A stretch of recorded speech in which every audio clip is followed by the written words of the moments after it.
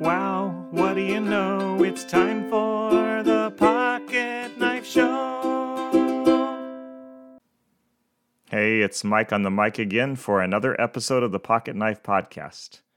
Your phone rings. No one's face pops up on the screen when you pull it out. There's no name on caller ID. The number is local, but you don't know it. What do? Most people don't answer such calls. They're sure the person on the other end will be a telemarketer or a pollster. The unknown caller will make their lives miserable. I almost always answer the call, even though most of the time it's a robocall of some kind. I answer because I don't always know the person calling in the midst of a crisis. I answer because I don't keep the hospital or funeral director's numbers in my electronic Rolodex. A month or so ago, a number I didn't know popped up on my personal phone. I answered tentatively the first time. "Hello? Pastor Mike?" came the response on the other end. It was Willow at Larison's mortuary. I've worked with Willow enough to know her voice. I'd been expecting a call since receiving a text telling me of the passing of a member of our church earlier in the day. The same number appeared on my screen multiple times that week. Most of the time it was Willow. Once, however, I took a call and heard an unfamiliar voice on the other end. It turned out to be Gabrielle, another person on the staff at the funeral home. She and I had been emailing back and forth, and so she was calling to clear up some things. Interesting, isn't it? I saw neither woman, but immediately knew Willow's voice, and just as quickly knew it wasn't her when Gabrielle called. Have any of you ever seen God? I'm guessing no, just a hunch. Still, you recognize his voice sometimes, don't you? God's voice is discernible mostly by the content of what he says.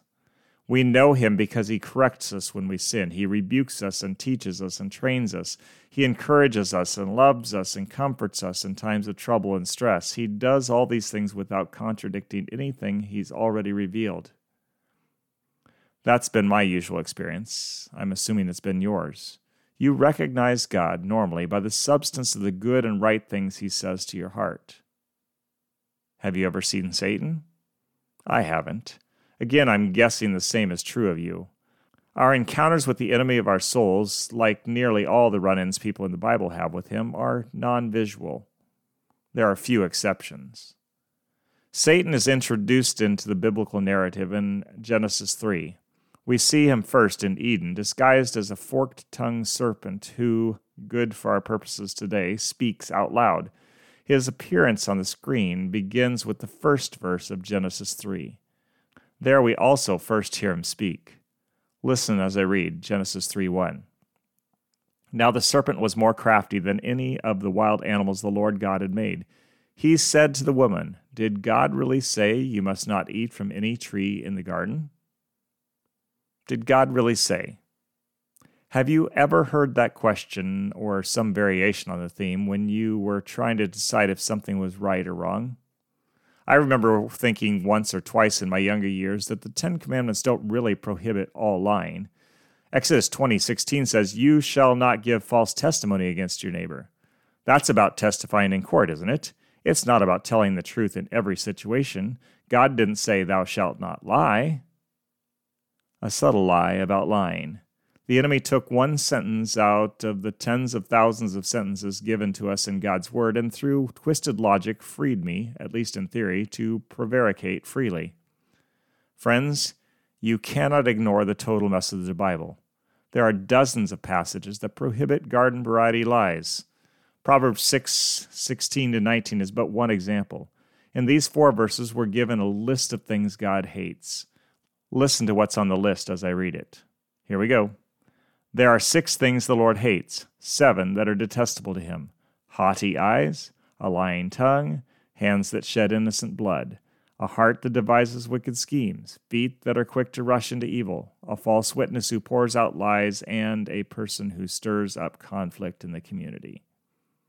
What the devil contested in my young mind, the Lord exposes as a lie in Proverbs 6 and in numerous other places. Lying is wrong. God says so. God says so. You heard the all caps in that, didn't you? And all those exclamation marks? What about you? Have you heard the devil's luring question? In what area has he tempted you to ignore God's word? Has he successfully led you into sin? I didn't become a habitual liar, by the way. Not saying I never lied, just saying I knew it was wrong and didn't make lying a regular practice.